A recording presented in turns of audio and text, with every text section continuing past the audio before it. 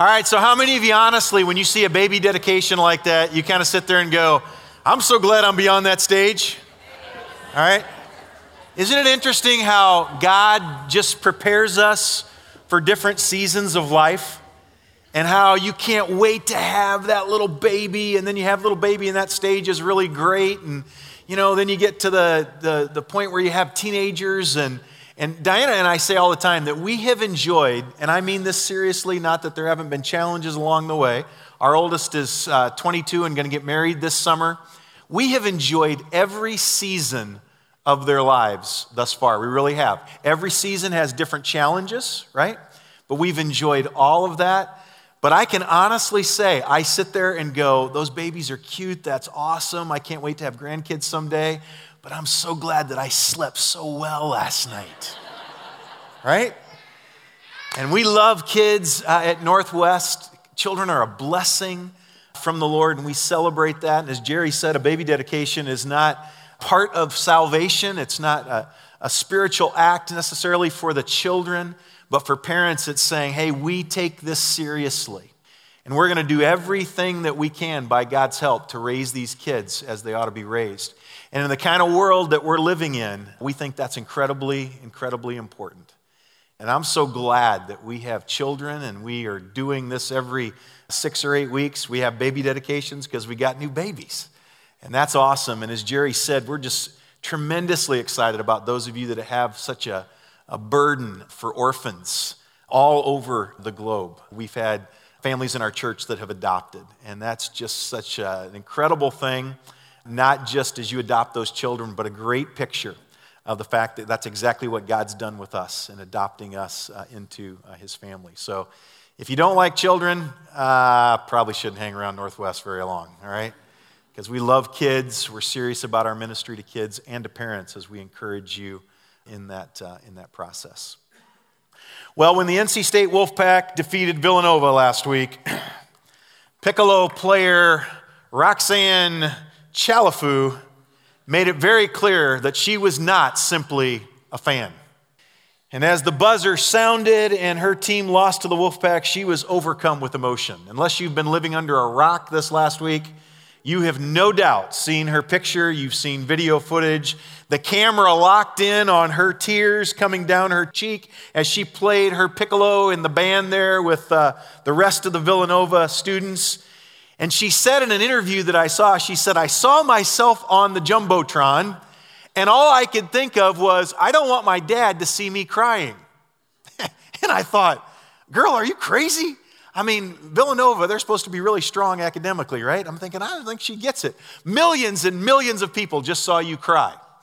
But what she did demonstrate, as that camera went down on her face and you saw her playing away that piccolo and you saw those tears coming down her cheeks, was that she was not simply a fan. She was a fanatic. She was serious about her team. And I want you to know this morning as we start out that there is a very, very, very big difference between an ordinary fan and a fanatic. And it's true in sports.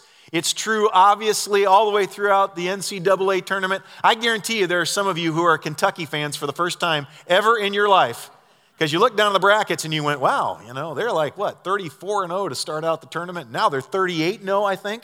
And you go, I'm a Kentucky fan. Yeah, you are just that. You are a fan. And when they lose, you will no longer be a fan. Because eventually, well, maybe not this season, but eventually they will lose. There's a big difference between a fan and a fanatic. It's true in sports, and it was also true on Palm Sunday almost 2,000 years ago.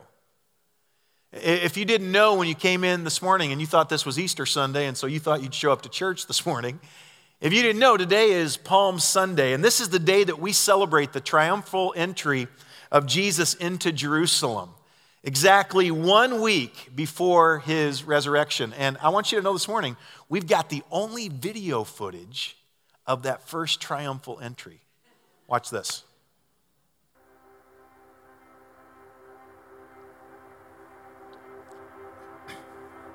The King has returned.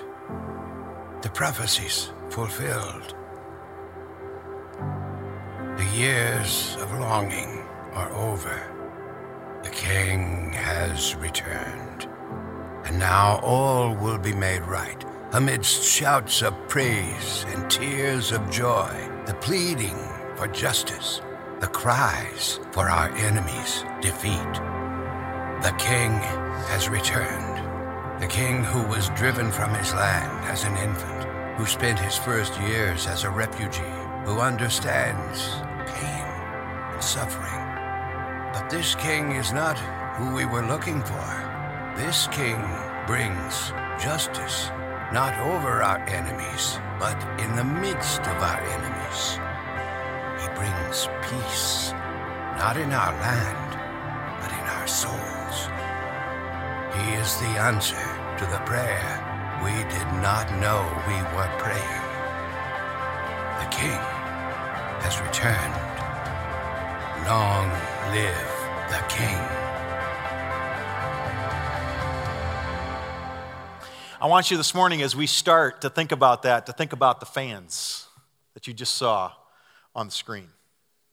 As Jesus enters into Jerusalem 2,000 years ago, it's the end of a long journey that he's been on, and he knows he knows where this journey ends, that this journey is going to end at the cross. In fact, that's why he came to this earth. He knew when he came, he was the God-man. He knew when he came how it would end, that he would eventually give his life for us. Luke chapter 19 and verse 10 says that he came to save the lost. And now was the time, this was the place.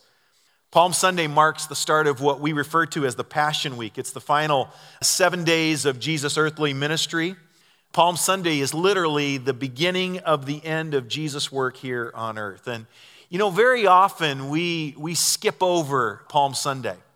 And we get right to Easter Sunday with the crucifixion and the resurrection. And obviously those events are very central to the gospel message. But it's also important, I think, to understand how Jesus was greeted when he entered into Jerusalem and why people responded the way that they did. And I think you'll understand a little bit more about that as we look at this passage in Matthew chapter 21. If you have your Bibles, I'd love for you to turn there. We're going to look at the first 11 verses. All the Gospels record these events.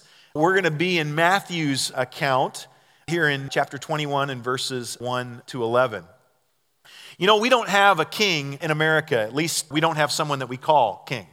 We've got people who think that they're kings, but we don't have anybody that we call king. There was the king, but we think he died back in the 70s, although some people, they still say that Elvis is alive and well. I saw a guy this last week in a store, and I thought, that is him. If he's still alive, that's him. But we don't have a king, and today is Palm Sunday, and we celebrate the coronation of a king, but we don't have any idea, most of us as Americans, what it looks like for a king to be coronated. A coronation is a very majestic event. No expense is spared as that king begins his rule. And in 1838, a crown was made for Queen Victoria. I found this to be fascinating. The crown was made out of huge rubies and sapphires, and in the middle of all those jewels was a 309-carat diamond. Now, ladies, look at your hand if you're married or you're engaged. Look down at that little diamond that you see there. And imagine it's probably 1,000 times bigger was this diamond that was right in the middle of all of these rubies and sapphires. The historical record says that the scepter which she held in her hand had a diamond on the very top of it that was 516 and a half carats. There was no expense that was spared in order that the king or the queen, that their coronation might be celebrated. And I would assume, while I don't know a lot about kings and queens, I would assume that is how a king, that is how a queen should be celebrated.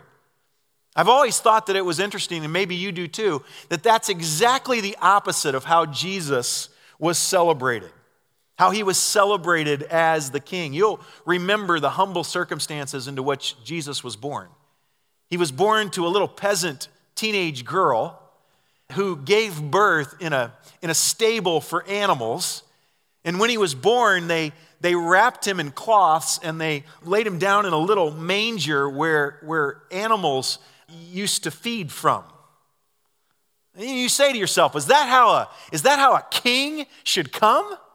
I mean, shouldn't a king be celebrated with diamonds and rubies and sapphires? And instead, his birth and his coming into Jerusalem as the king is marked by humble circumstances. For the last several weeks leading up to this particular passage, Jesus has been ministering throughout Galilee, and he leaves Galilee and he goes east of the Jordan River up to an area that we know as Perea.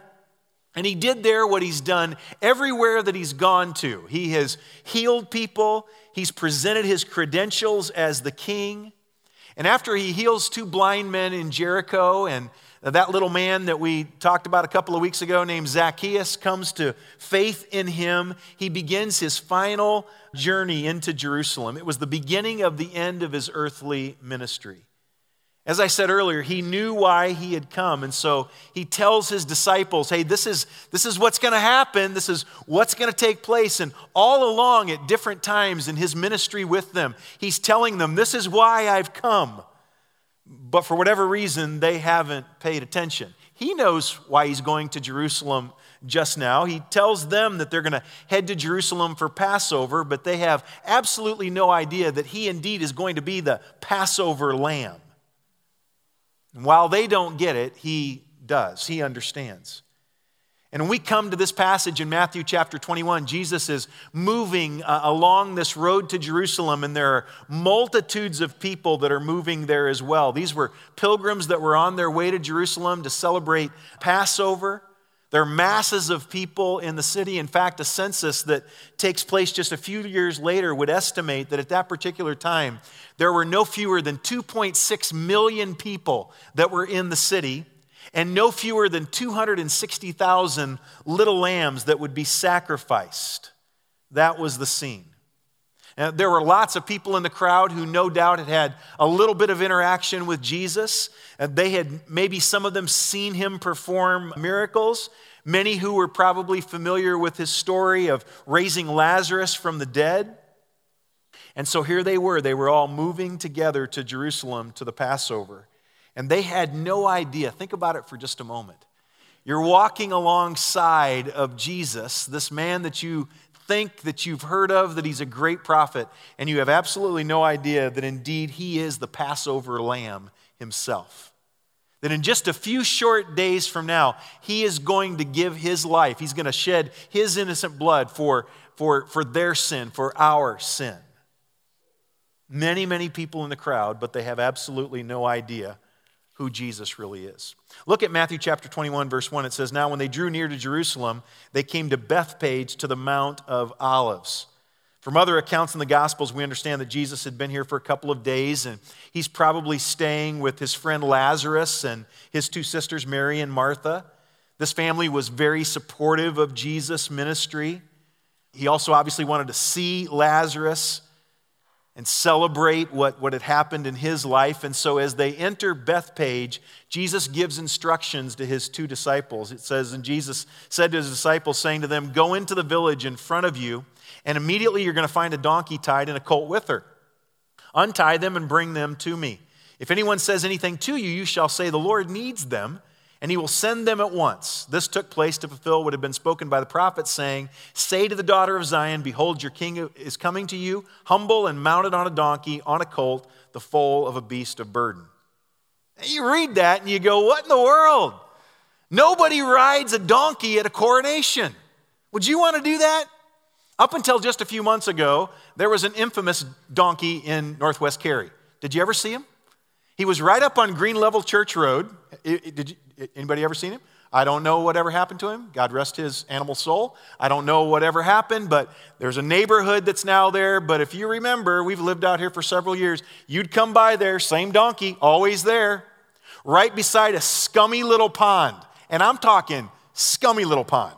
Green film covering the pond. And that donkey was always just standing right there. It was like he was a stuffed donkey. But every once in a while, you saw him actually move his head. Very stupid animal, right? I mean, he didn't have to be there probably. He could have wandered away, but there he was. Now, think about it for just a moment. If you ever saw that donkey, or you've seen any donkey for that matter, is that the way that you want your king to come riding into a town to announce his kingship? On a donkey. Donkeys are beasts that carry heavy burdens. They're able to do work, but we don't necessarily think that that's how a king would come, that would be part of a coronation. But about 450 to 500 years prior to Jesus' arrival in Jerusalem, Zechariah said in chapter 9 and verse 9, he prophesied that this is exactly what would happen. That the king would come and he would be humble and he would be mounted on a donkey. Now, Jesus must have known the people that owned the donkey. Logic tells us that, right? He tells them to go and get this donkey and get this colt. And so verse 6, the disciples went and they did as Jesus had directed them. They brought the donkey and the colt and put on them their cloaks, and he sat on them. Most of the crowd spread their cloaks on the road. Others cut branches from the trees and they spread them on the road. And Mark and Luke both tell us that neither of those animals had ever been ridden. And you say, is that important? It's very important. It was a sign of authority and a real blessing and a real honor to ride on an animal that had never been ridden. It was as if to say, this animal has been saved in particular for you. Now, as I've thought about that, I don't know that there's anything so great about saying, hey, we've saved this donkey just for you. Everybody else jumps on a stallion. Imagine going to a farm and a horse farm and riding horses with your friends, and they say to you, hey, for you, we have saved this donkey. Meet your donkey. And everybody else is on these big horses and you're on your little donkey, but this donkey had been saved specifically for this purpose. And you say, well, why did they have to take the mother? Why not just ride the colt? Well, if you've ever been around a donkey, and I try not to stay around donkeys, but if you've ever been around donkeys, you probably know that they're tough enough to get going and to get going in the right direction anyway. And they're very tough to get going in the right direction if their mother isn't there. And so they took the mother, and if you led the mother, then the colt would follow, and that's exactly what happened. And you say, well, why ride the colt? Why not ride the mother, the mother donkey? Well, because the colt is more lowly than his mother. And it's very interesting to me that Jesus, again, seeks the very lowliest of means in order to come into Jerusalem, in order for his coronation as the king. And so the picture is, into the city is coming this mass of humanity. Some were already there, some were now coming, and in the middle of it all, if you can picture this in your mind, here is Jesus, the King of Kings, the Lord of Lords. They do not understand who he is. They think he's simply a great prophet, somebody that has come now to deliver them from the tyranny that they're under. Right in the center of this mass of people is Jesus, and he's riding on a donkey. And you can only imagine what Jesus' disciples were thinking. Now, had they been thinking intelligently at that particular moment, they would have gone, this is not how we pictured how it was going to be. I mean, we left everything to follow this man. We gave up our businesses. We gave up our occupations. We've done everything in order that we might follow Jesus, and we've enjoyed it for 3 years, but now it's time for payback. It's time to get what's coming to us. There's a reason why we followed him, because he's the king. And they thought for sure now he's going to come into Jerusalem and he's going to establish himself, and they're going to get what is rightfully theirs. In fact, if you look back in chapter 20, you'll see at the end of the chapter there that two of the disciples are kind of trying to posture themselves for who's going to sit on the left and who's going to sit on the right when you establish your kingdom. Like, we don't want to be just one of the guys. We want to be right there by the king. And Jesus responds to them at the end of chapter 20, and he said, the Son of Man came not to be served, but to serve and give his life a ransom for many. Now, you think if you're an intelligent person, you just go, well, obviously, he's talking about something that I don't understand, right? And kings don't come to serve, they come to be served. And what is it about this give yourself as a ransom for many?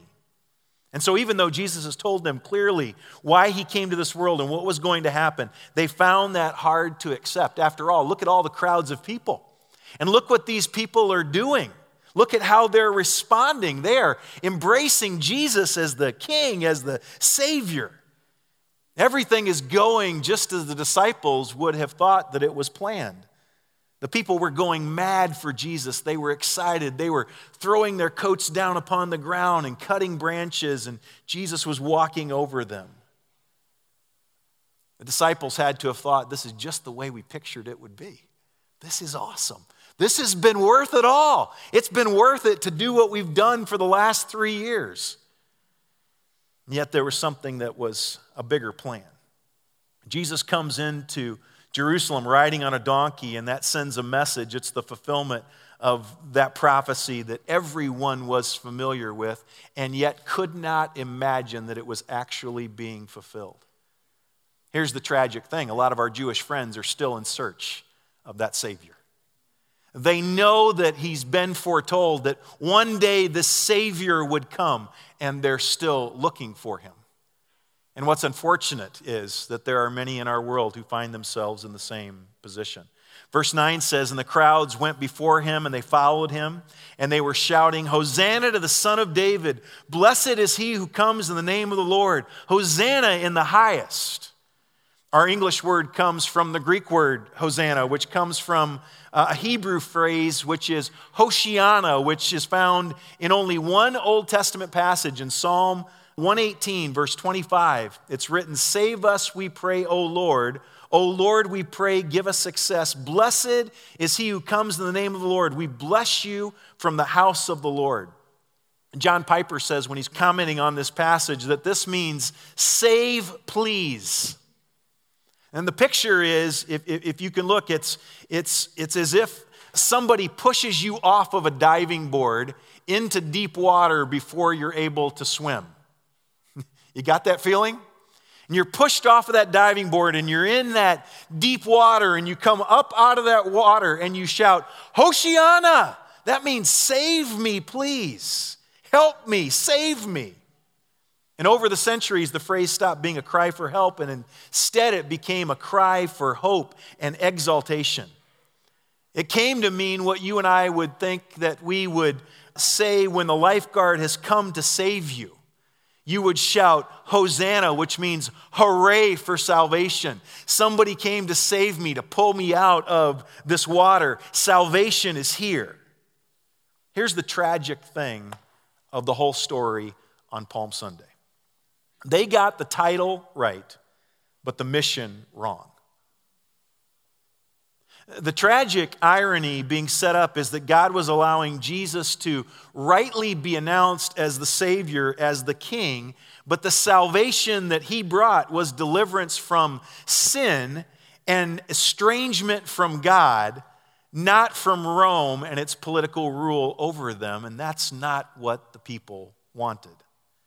That was not the salvation that they were seeking after. They thought their greatest need was to be delivered from the tyranny of Rome. And after all, it was Passover week. And why did they celebrate Passover? They celebrated Passover because it was the celebration of the deliverance from Egypt out of bondage. And they couldn't help but think, here is our deliverer, here is our Savior, here is our King. And he, just like Moses delivered the people out of Egypt, he's going to deliver us from the tyranny, from the bondage that we're presently under through Rome. But Jesus had not come for a coronation as the ordinary people thought that he might have, but he came for crucifixion. Verse 10 says, and when he entered Jerusalem, the whole city was stirred up, saying, who is this? Isn't that a fascinating question?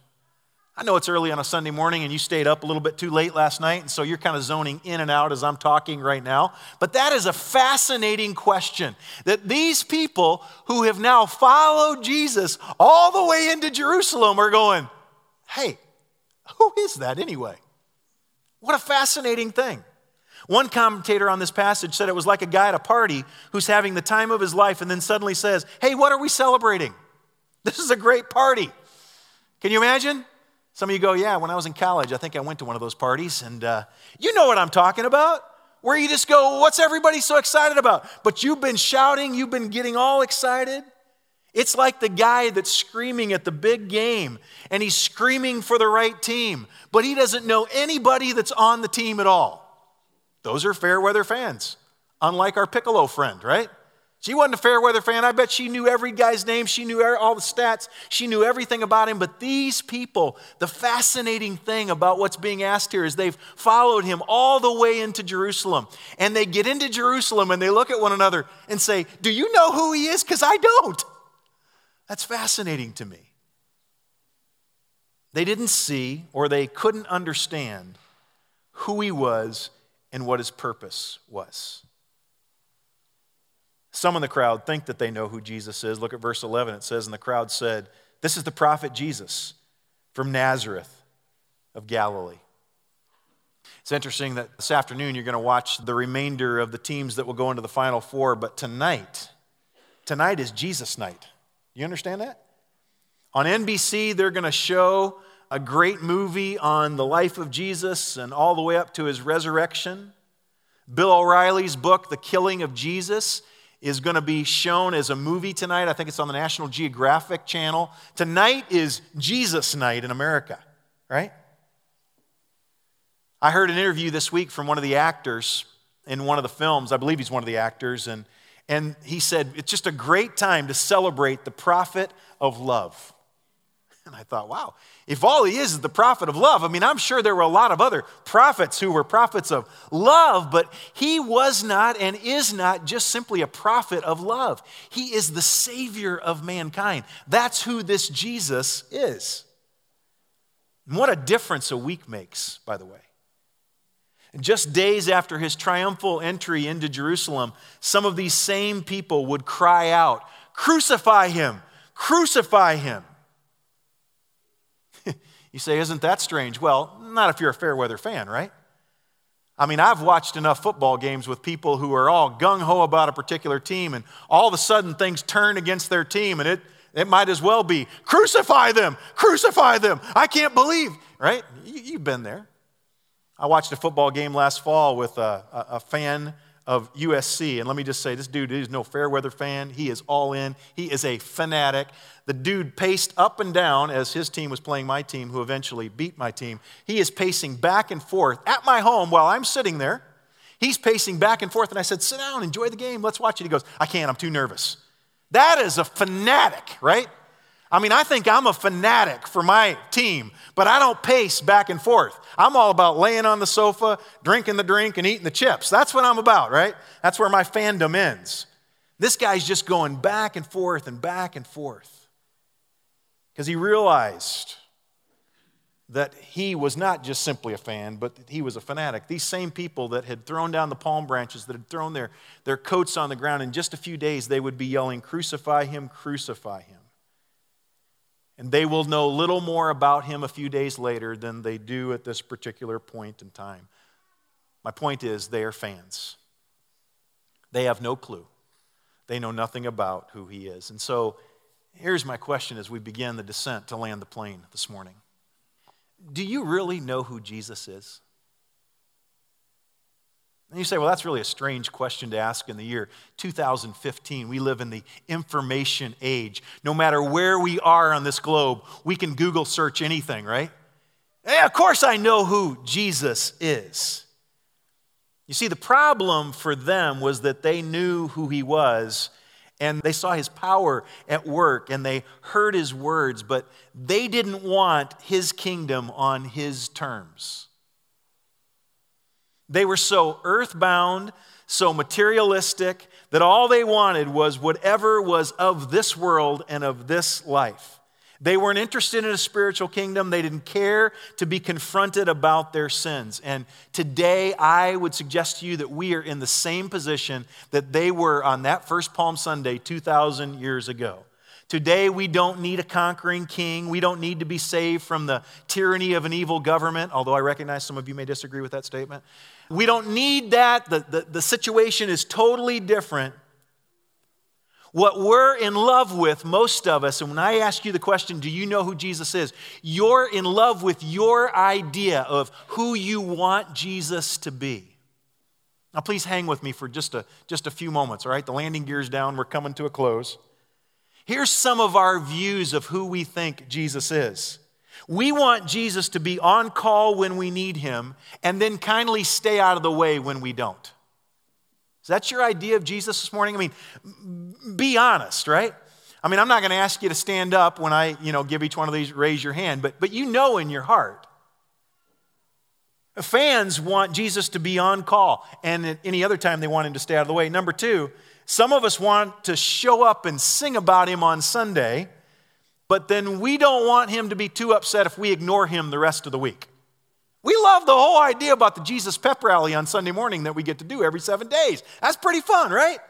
I mean, we got some good musicians up here and some good singers, and we sing Jesus songs, and that's cool for about an hour and 15 minutes.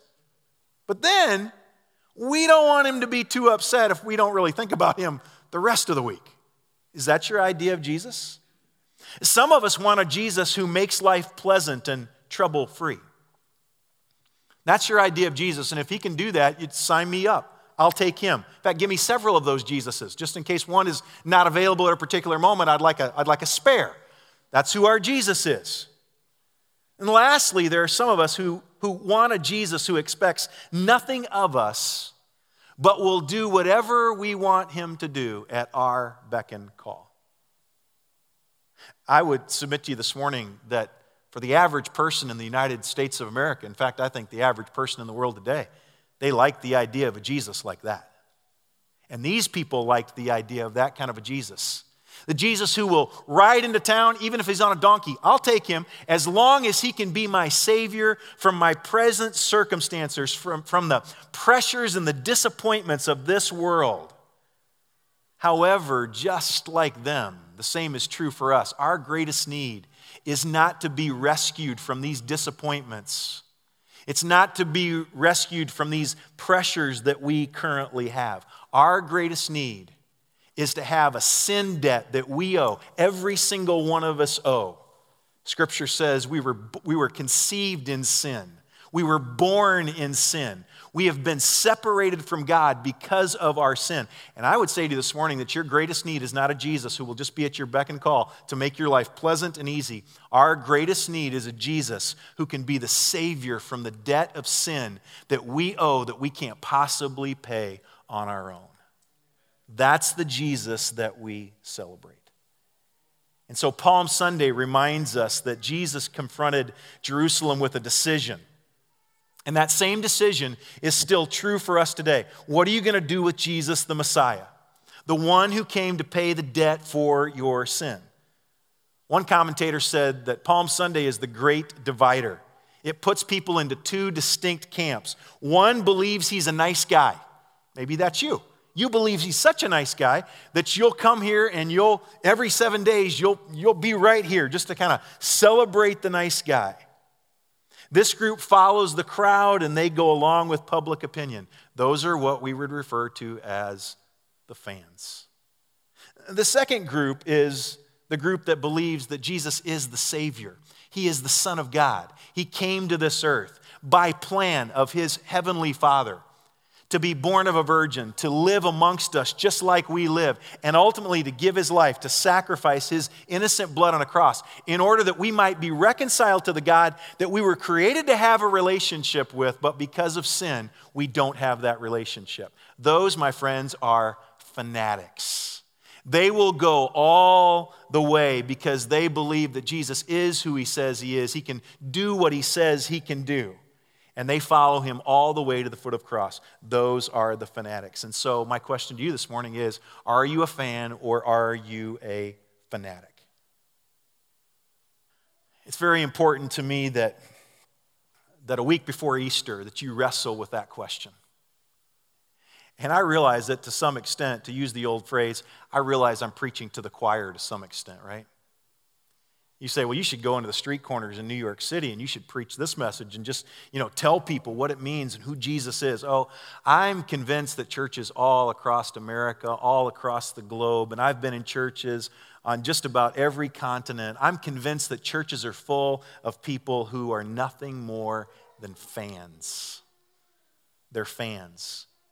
People who are in love with the idea of their idea of Jesus. And by the way, Jesus warned that there will be a day when fans will be separated from fanatics. He said in Matthew chapter 7, verse 22, that on that day many will say to me, Lord, Lord, did we not prophesy in your name and cast out demons in your name and do many mighty works in your name? In other words, Jesus, remember when we were at the game? You saw us up in the stands. You remember us? We had the pom-poms. Jesus, Jesus, Jesus. We took off our shirts. We wrote a big letter on our chest. Hey, we were there. You remember us? I was on the Jumbotron. Those are fans. Jesus said in verse 23, he said, then I will declare to them, I never knew you. Depart from me, you workers of lawlessness. If you're in love with your idea of Jesus just simply as a fan, and you've never placed your trust in Christ alone as your personal Savior, there will come a day when you as a fan will be separated from fanatics. And what we decide about Jesus, by the way, while we live on this planet determines where we spend eternity when we leave this planet. I can't help but think about that plane that went down in the French Alps this week. I don't know how things like that hit you, but for me, I'm not thinking about myself. I'm not thinking about, oh boy, I'm glad I wasn't on that plane. I'm glad I didn't know anybody on that plane. I'm thinking about the 150 people that were on that plane, that boarded that plane that day, not knowing that in just moments after takeoff, they were going to be plunged into that mountainside and they were going to slip out into eternity. And let me just remind you what I just said. What you determine about who Jesus is now, while you live here, determines ultimately where you spend eternity when you leave this planet. It is not enough just to be a fan and come to church on Easter Sunday. It's about stepping across that line of faith and placing your trust in Christ alone to pay the sin debt that you owe and that I owe that I can't possibly pay on my own. And God knew that, and that's why he sent Jesus, in order that it might be possible for me to be reconciled to him. Do you know that Jesus? Do you say that's who he is? I pray that you do. Let's pray. Father, thank you for the kind attention of these people. I think sometimes we take it for granted that people will come in here and sit and listen as we talk for 35 or 40 minutes. But God, we recognize that this message that we talk about today on Palm Sunday, that Palm Sunday indeed is the great divider. It separates the fans from the fanatics, from those people that are just simply in love with their idea of Jesus to those people that have a saving relationship with Jesus Christ. God, there's no doubt in my mind that there will be people in this auditorium that 1 year from now, they will not be with us on this planet. And so, God, I pray that you would cause each one of us individually to be aware of the fact that it's what we decide now about who Jesus is that determines ultimately where we spend eternity. And I pray that we would end up on the right side of the gospel, placing our trust in Christ alone, enjoying the relationship that we were created to have. And we pray these things in Jesus' name. Amen.